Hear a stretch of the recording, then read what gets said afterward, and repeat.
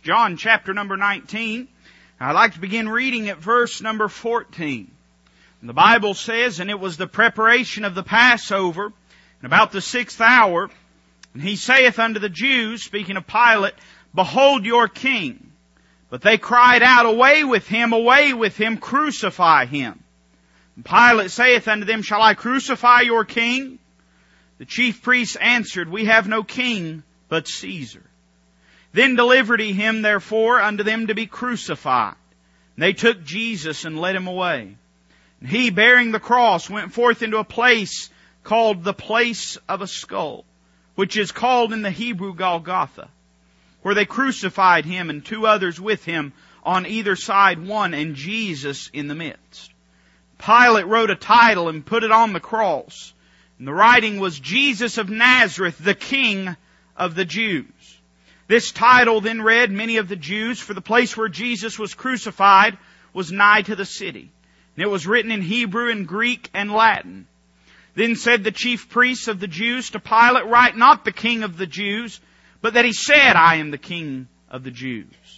Pilate answered, What I have written, I have written. Then the soldiers, when they had crucified Jesus, took his garments and made 4 parts, to every soldier a part, and also his coat. Now the coat was without seam, woven from the top throughout. They said therefore among themselves, Let us not rend it, but cast lots for it, whose it shall be. That the scripture might be fulfilled, which saith, They parted my raiment among them, and for my vesture they did cast lots. These things therefore the soldiers did. Now there stood by the cross of Jesus his mother, and his mother's sister, Mary, the wife of Cleophas, and Mary Magdalene. When Jesus therefore saw his mother and the disciples standing by whom he loved, he saith unto his mother, Woman, behold thy son. Then saith he to the disciple, Behold thy mother. And from that hour that disciple took her unto his own home. After this, Jesus, knowing that all things were now accomplished, that the scripture might be fulfilled, saith, I thirst. Now there was set a vessel full of vinegar, and they filled a sponge with vinegar, and put it upon hyssop, and put it to his mouth. I want you to pay close attention to verse 30. When Jesus therefore had received the vinegar, he said, It is finished. And he bowed his head and gave up the ghost. Let's pray together this morning. Heavenly Father, thank you for this day that you've given us. Thank you for each and every heart and each and every set of ears that's here to hear your word. Now, Lord, I do not have within me to accomplish that which needs to be done. Father, I'm merely frail flesh and bone. God, I would ask through the unction and power of the Holy Ghost that you'd speak to hearts this morning. Lord, I'm not asking them for that. I'm asking you for that. Lord, I desire that each and every heart's need would be laid bare, both to the person to whom the heart belongs and to your eyes. Father, if there's one amongst us that's lost and undone without Christ, I pray that they'd not leave this place until they are saved. Lord, they're eternally lost. Pray they'd be eternally saved this morning. Father, I pray if there's one amongst us that's discouraged, that you would uplift them in the way that only your comfort and only your sweet Holy Spirit can. One that has sin in their life, that you'd convict them, make them aware of it, Lord, that they might repent and grow closer to you. Father, all of this that we ask is beyond the reach and realm of human arm and human strength. So, Father, we ask it in faith, knowing you're able, and Father, knowing you have a desire to do in hearts what would glorify you. We love you this morning, Lord, and we ask all this in Christ's precious and holy name. Amen. I want to read verse 30 to you once more. It'll be our text this morning. The Bible says, When Jesus therefore had received the vinegar, he said, It is finished. And he bowed his head and gave up the ghost. I would probably say that there's not a person in here that has not at least heard this verse read before in their life. There may be. But in a group this size, I would say the majority of people have still heard the story of the crucifixion. You've heard the sayings of our Lord upon the cross, 7 things He uttered while He hung there paying for your sin and mine. We believe this to be the 6th of these sayings. And He cried out in completion, He said, It is finished. I think about our Lord and Savior. You know, the Bible says in John chapter number 1 that He's the Word made flesh. In the beginning was the Word, and the Word was with God, and the Word was God. The same was in the beginning with God. Do you know when you hold this book, you're holding something eternal? Not just eternal future, but eternal past. The Word of God has always existed in the person of Christ. Now thank the Lord in heaven that we have His Word manifest to us. But the Word was made flesh. And you think about everything that our Lord did. Our Lord's ministry was one of manifestation and revelation. He came that He might reveal God the Father to this world. He came that He might show the heart and the mind of God to a lost and fallen humanity. And in doing so, everything that our Lord did had significance. I mean, our Lord, everything He said, it meant something. Everything He did, it meant something. He did nothing incidentally or accidentally, but everything our Lord did, He did on purpose. And it wasn't just a temporal purpose, but an eternal purpose. I think about the words that our Lord has spoken. You know, our Lord has spoken a lot of beautiful things in the Word of God. Life-changing text verses. Theological truths that will forever alter your existence. We could go down the list and we could read a number of them. In John 8:58, our Lord said, "Before Abraham was, I am." What a gold mine of theological truth. Speaking of the eternally pre-existent Christ, the Savior of mankind, the Son of Man, but hey, the Son of God. God in the flesh. He said, I did not begin to exist, I've always existed. I may have been incarnated, but I've always existed.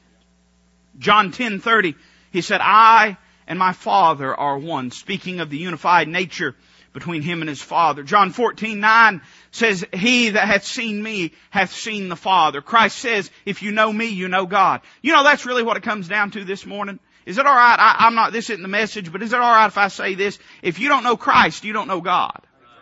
I mean, you may know a lot of things, but if you don't know Christ, you don't know God. He that hath the Son hath life, and he that hath not the Son hath not life. I mean, we can cut it 1,000 different ways and we can have 1,000 different excuses. But if you're here today and you don't personally know Jesus Christ as your Lord and Savior, you're on your way to hell. Thank God that there's hope this morning.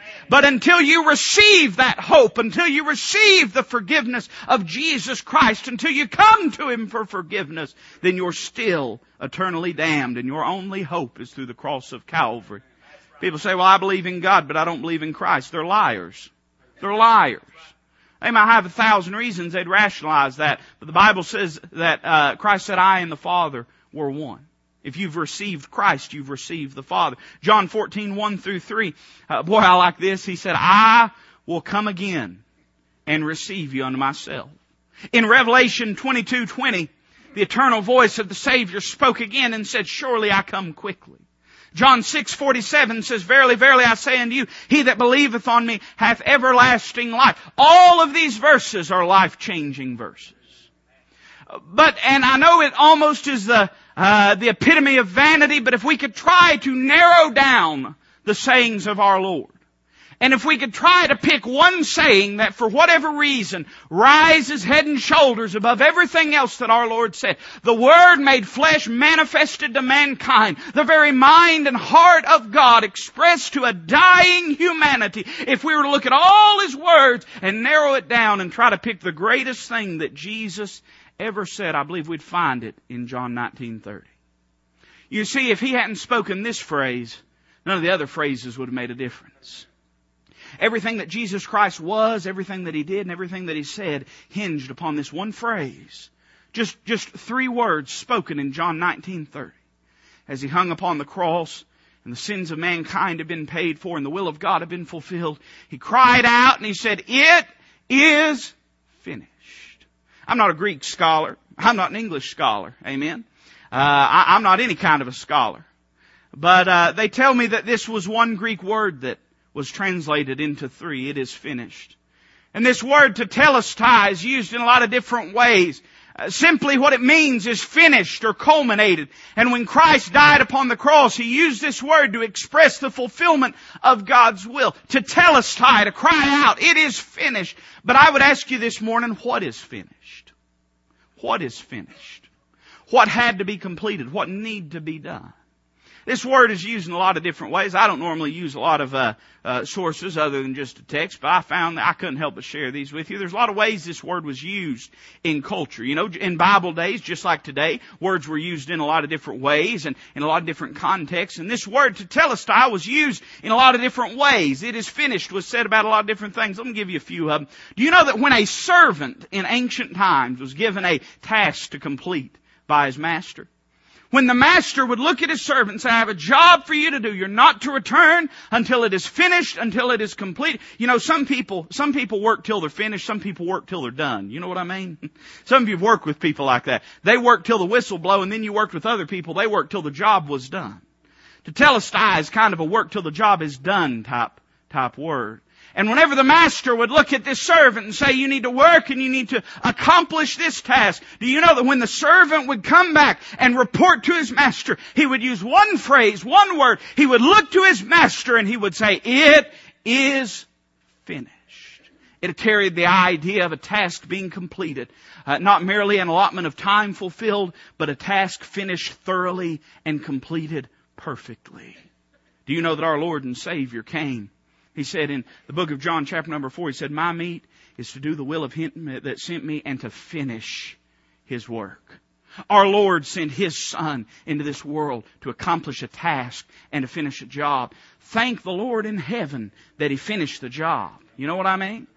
I mean, hallelujah that my works don't have to get me to heaven because the price has already been paid. There ain't anything you can do to get you to heaven. Christ's finished work on Calvary is the only thing that can save you from your sins. A servant would use this word. Farmers would use this word. When a farmer would have a newborn calf or sheep or whatever it might be born into his flock, and he would look and study that with anticipation, this newborn animal that was born into his flock, when he was pronouncing the decision of a perfect specimen. This farmer would have waited, no doubt, countless hours sitting beside this animal. Some of you that grew up around farms, you know sometimes you got to do that. And waiting with anticipation to see. And when that little infant animal was born, when that little baby animal was born, that farmer would look at it, head to toe. And he'd say, boy, that's a beautiful specimen. And he would use this phrase, he would say, tetelestai, it is finished. It described an animal that was born and was perfect to all appearances. Aren't you thankful that the Word of God says in the book of John, John was looking one day and he saw Jesus coming and he said, behold the Lamb of God, which taketh away the sin of the world. When Christ was born into this world, He was born without a sin nature. You and I, we were born with sin natures. We were born with sin natures. We were not born into perfection. No matter what your mama or daddy told you, you were not born into perfection. Amen? No matter what the television told you, you were not born into perfection. No matter what your guidance counselor in school told you, were not born into perfection. The Bible said, the psalmist said, in sin did my mother conceive me. We're born sinners into this world. That wasn't true of our Lord, Brother Al. The Bible says He was born of a virgin. Born of a virgin. You see, the sin nature is passed down through the man. We take upon ourselves the nature of our fathers. And you know what? Our Lord took upon Him the nature of His Father too. He didn't have an earthly father, but He had a heavenly Father. Farmers would use this word. Priests would use this word. You know, the responsibility of an Old Testament priest, and this is a great misnomer. A lot of people believe that the job of the Old Testament priest was to sacrifice. Do you know that outside of the Day of Atonement, that was not the responsibility of the Old Testament priest? The Old Testament priest's responsibility was that of offering. You say, what is the difference? The difference is who draws the blade across the neck? The animal. You see, this is the scenario that would have been played out. Let's say that Brandon, because he's a terrible sinner, wants to go and give an offering to the Lord. And it's going to have to be a big offering because of the way he lives his life. Amen? And he wants to present this offering unto God. He would bring whatever it might be, whatever the animal was that he is sacrificing, he would bring it to the priest. And the priest would look at that animal. And the priest would inspect that animal. And the priest would decide whether that animal was worthy to be sacrificed to the God of heaven. Once the priest had decided that it was so, he would then hand the blade to Brannon. Brannon would then be the one because it's his sin. You know what that means? That means you don't need anybody to handle your relationship with God but you. That's what that means. And Branham would take that blade and then he'd draw it across the neck of that animal. Then he would give that animal unto the priest, and the priest would take and prepare it and offer it unto the Lord. When a priest was examining an animal to look for its perfection, to look for its worthiness, to look to see if it was approved unto God, when he found that animal to be worthy, he would speak approvingly. He would say, Tetelestai, it is finished. It was a word used by priests to show the authentication and the approval of Almighty God. Hey, it was used for God to say that that's worthy and I will receive it. Aren't you thankful that our Lord offered Himself up? By one offering, once for all, He satisfied the judgment of God. Aren't you thankful that it's not an installment plan this morning? Aren't you thankful that He was worthy and He is worthy and He will be worthy? Aren't you thankful that His righteousness was enough? Priests would use this word. Artists would use this word, Brother Ralph. You say, is this the message? No, we're just gearing up, amen. Just sit tight. You'll be all right. Artists would use this word. When they had finally finished a sculpture or a painting or a carving, whatever it might have been, an artist would step back and examine the finished work, and they would admirably look upon it and they would say, Tetelestai, it is finished. You know what that meant? They were saying, not another brush stroke. Not another brush stroke. Not another, don't let your blade, don't let your chisel hit it again. It's finished. It's perfect. Do you know that all through the Old Testament, Christ was painting, or the Lord was painting a picture of the coming Messiah? All through the Old Testament, you can look all through the Old Testament and see pictures of our Lord and Savior coming to suffer for your sins and mine. As He cried out upon that cross, He was saying, this is the final brushstroke. This is the culmination. This is the Tetelestai. This is the finished work. Merchants would use this word. I like this. Do you know that archaeologists were one day digging and they uncovered what was the equivalent of I don't know what you'd call it, an ancient CPA's office, I guess you would say. A place that dealt in bonds and in monies and in debts in Egypt. And in Egypt, as they began to examine all these different documents that they had uncovered, everything was written in Egyptian. But when they would find a bill that had been paid in full, let me say it again. When they found a bill that had been paid in full and the debt had been canceled, they would find a Greek word written upon it. It was the word Tetelestai. It meant that a debt had been canceled. It meant that a price had been paid. It meant that the pardon had been offered. In fact, in ancient times, when a deed was bought and paid for, until it was signed and dated, it was not legal. And when it was signed and, oh, hallelujah, that there was a day when I was signed and dated by the blood of Jesus Christ. God wrote Tetelestai on my sin. I'll give you one more. When a Roman citizen was thrown into prison, they would take and the judge would write up a bill of offenses. And this bill of offenses chronicled everything that man was imprisoned for. And when that man was put in his prison cell, they would then take that list of offenses, that what we would call a rap sheet today, and they would take that criminal record and they would nail that on the outside of his jail cell. And people walking by, if they were curious as to this man's guilt, they could look upon that page and they could see all the horrible and awful and nasty things that he had done in his life. All the offenses, all the wrong things were written there. When that man's jail time was up or when a pardon was given by the authorities, that same piece of paper would be taken off of that jail cell and taken to the judge that had wrote it out. Guess what he wrote? He would sit down and in Greek, he would dip his quill and he would write the word Tetelestai. It is finished. It meant that the sins of that man had been paid for. It meant that the guilt had been eradicated. And then you know what he'd do? Oh, I like this. They'd then take that bill and they'd give it to that man. Do you know why? Because there's probably some people out there that would accuse that fella. There's probably some people out there that when he walked around, they'd start to whisper back and forth to each other, and they'd say, you know that fella? He used to be in prison. You know that fella right there? Do you know what he did? Do you know what he did? Do you know what he's capable of? And maybe the officials would come up to him and they'd say, you know, you're out here on parole. You know the Lord don't parole us, He pardons us. But the world thinks He paroles us. Listen, the charismatics think that He paroles us. That's what they think. They think He lets us out on good behavior and assuming we do all right, we're okay. I don't believe that, neighbor. I believe He pardons us. And if someone would come up and accuse Him, He could take that piece of paper out and He could say, I know you think you know me, and I know you think you know what I owe, but the judge has written paid in full and pardoned on my record, and He's freed me, and I have a right to walk in liberty.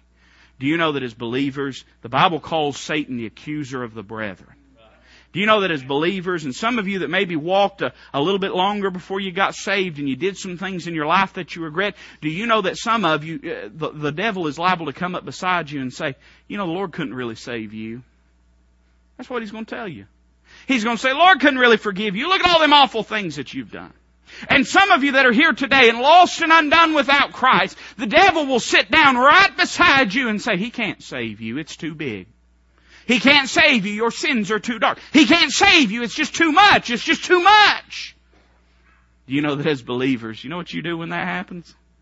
When that happens, you take out that record and you say, He said tetelestai. He said, I'm pardoned. He said, by His grace and by His blood, not by works of righteousness, which we have done, but by His own mercy, He saved us. The Bible says that salvation is by faith and by grace and not by works. So it's not about my record. He's done wiped it clean and given me a new name. The Lord said tetelestai. What was He saying? I want to give you three things. I believe He was saying, it is finished. The pain of redemption was finished. We could never describe the pain that our Lord and Savior suffered upon the cross. It is beyond the human realm of understanding. I believe that the suffering of our Lord basically fell into two separate categories. There's basically what we would call the physical or the temporal pain of our Lord upon Calvary. We can't even fathom that. I mean, listen, I know that Hollywood has tried to tell you what it was like when our Lord was crucified. But let me tell you something. Read the book. It's much better. It's much better. And it'll tell you real. I mean, it'll tell you how it really was. 7 things they did to our Lord. We could probably count 1,000, but I'll name off 7 of them very quickly to you. Give you the references for Him. In Matthew 27:26, He was scourged. So what does it mean to be scourged? To be scourged meant they took a whip and they whipped His back. You say, well, that don't sound so bad. I mean, people have been through that. Let me describe it for you. They had what they called a cat of nine tails whip. Most of you that have grown up in church, you've heard this 1,000 times. It was a whip that had multiple strands on, 9 different strands that were upon it. And these were not short strands. We kind of think of a whip as being something, you know, just real small. You know, something that's whipped. How many of you got whipped by switches growing up? And you lived? How did that happen? Somebody needs to call Dr. Phil and tell him he's got something wrong. Amen. We're not talking about a little switch that you get whipped with. But these were long strands and they would tie into them pieces of glass and rock and whatever they could find, anything sharp. And the design of this whip was not merely to lash the back, but the design was for it to wrap around the skin and to dig into the body. That big soldier would then take that and pull on it and shred the flesh and the skin. The book of Isaiah says that His visage was marred. You say, what's a visage? That's your appearance. What does it mean to mar? It means to mutilate beyond recognition. Our Lord, when they got done with Him, didn't even look like a human being anymore. Hollywood can't doll up what happened to our Lord. Human mind can't even really fathom what our Lord experienced. He was scourged. The Bible says He was beaten. Beaten. They took their fists and they smote Him. The Bible says that He was spit upon. There's about nothing in the world more insulting than being spit upon. When I was growing up, I remember I'd get into it with my older brother. My only defense was to spit on him. How many of you were younger brothers and know exactly what I'm talking about? That's all I could do. Boy, it made him mad. I ain't figured that out. I ain't figured, which one of you is the older? You're the older? That made you mad when he did that, didn't it? There's something insulting about it. But it's one thing for you or me to get spit upon. Who are we? But the God of heaven, robed in flesh, here on a mission of love, neighbor. Here to die for your sins and for my sins. He was spit upon. The Bible says that our Lord had His beard plucked out. That bothers some of our brethren. Can't pluck it out if you ain't got one. Amen. But I don't care whether you got one or not, but don't tell me the Lord didn't, because they plucked it out. If you ain't got a beard, you don't know what that's like. If you've got a beard and a baby, Brother Kerry, you know exactly what that's like. Somebody say amen. Beard plucked out. He was stripped naked. Stripped naked. Open in shame before this world. The Bible says that He was pierced for you and me. The design of crucifixion was not that a person bleed out, nor that they necessarily die of pain, although it was a painful existence. But the design of crucifixion was that they would asphyxiate, that they would smother. And it was unusual that they pierced our Lord. That was not normally how it would be done. Normally they would lash a person to a cross. And the design was whenever they would drop them into the hole after being beaten and after having their tendons worked loose, and sometimes they would even dislocate them before they put them on the cross. The design was that when they would drop the cross in the hole, that the sudden jar would dislocate their shoulders. And then unable to lift themselves up, they would slowly asphyxiate. Our Lord did not have His hands tied. He had His hands pierced. We believe, and I believe this is accurate, that they were not pierced in the palm, but in the wrist. Because the palm, it would have had to have broken a bone, and the Bible says not a bone in Him was broken. And so those nails, you say, how big were they? Big enough to hold a grown man. Were pierced through His wrists and through His feet. And they are hanging upon the cross, a bridge between heaven and earth. He died for your sins and for mine. But I don't even think that was the worst pain, Because there was a temporal pain, but there was a spiritual pain that took place. The Bible says in the book of 2 Corinthians chapter 5, for He hath made Him to be sin for us, who knew no sin. Not that we knew no sin, He knew no sin. He knew no sin, in Him was no sin, He did no sin. He was sinless. And listen to me today, church, He did not just bear your sin, He became your sin. For He hath made Him to be sin for us, who knew no sin, that we might be made the righteousness of God in Him. It will never, ever occur to the human and finite mind of man what took place in the darkness. For a space of 3 hours, darkness overtook the earth. Not the region, the earth. The book of Luke says the earth. God pulled the veil closed. He was not dealing with man at that point. He was dealing with the Son of Man. He was not dealing. He closed the drapes on the judgment of God. Some say, as the song said, that He turned His back upon him. And I think that's accurate to say. Others say that it was during that time He was dealing with him. And I think that's equally as accurate to say. Because I believe there in the darkness our Lord and Savior became the sin of mankind from the beginning of man till whenever known only to the mind and heart of God, sin will cease to exist. He bore all sin past and present and future. Listen, He died as a murderer. He died as a rapist. He died as a pedophile. He died as an adulterer. He died as a thief. He died as the worst of the worst of the worst of the worst. He became our sin upon that cross. He didn't just bear it. He became it.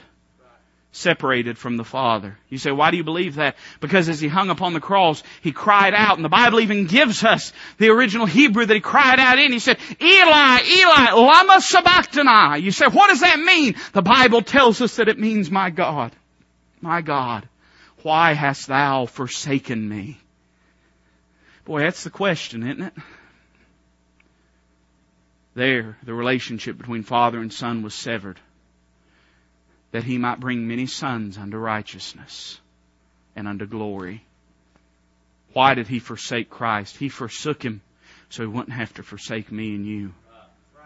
For that space of time on the cross, He forsook the Savior, that He might be able to say to us, I will never leave thee, nor forsake thee. He bore our sin. But can I say to you that when it is finished was written, the pain of the cross was finished. Never again will they inflict pain on my Savior. Never again will man with his wicked hands and wicked hearts slay the Lord of glory. Never, listen, He's coming back.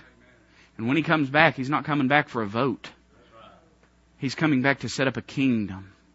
And when He comes back to this world, visible and in power and in glory, and I believe He's coming for His church first.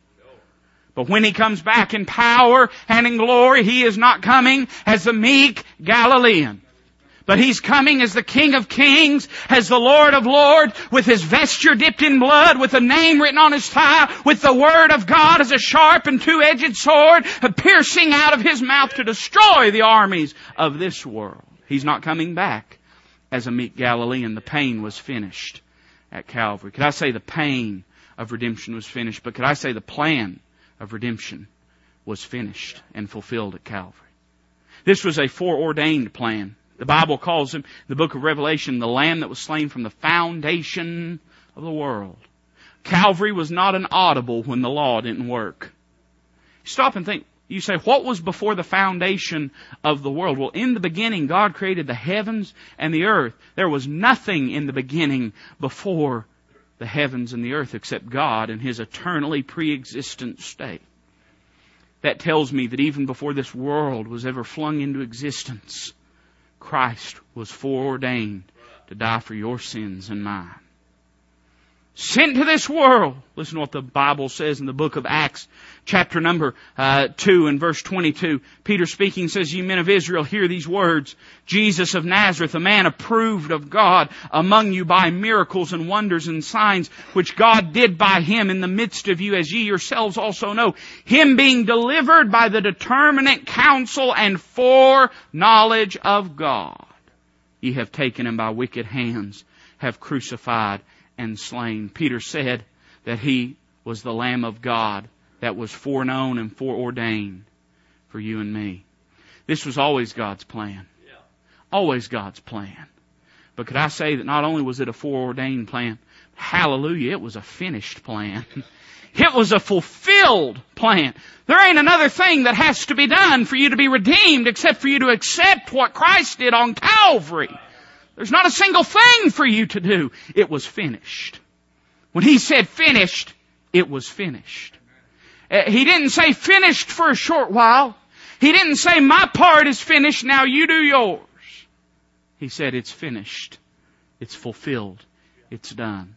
I'll quote it again in John chapter 4. My meat is to do the will of Him that sent me, and to what? To work at His work, to start at His work, to try at His work. He said to finish His works. Christ finished it on Calvary. The plan was culminated. When the fullness of time was come, God sent His Son, born of a woman, born under the law, to redeem them that were under the curse of the law. You know what that means, fullness of time? It means when it was time for the plan to be fulfilled. He bought with His cross His crown. He bought with His cross His kingdom.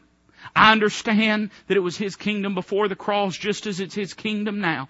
But the Bible says that He is a great high priest passed into the heavens, and that He is a faithful high priest because of the things which He suffered.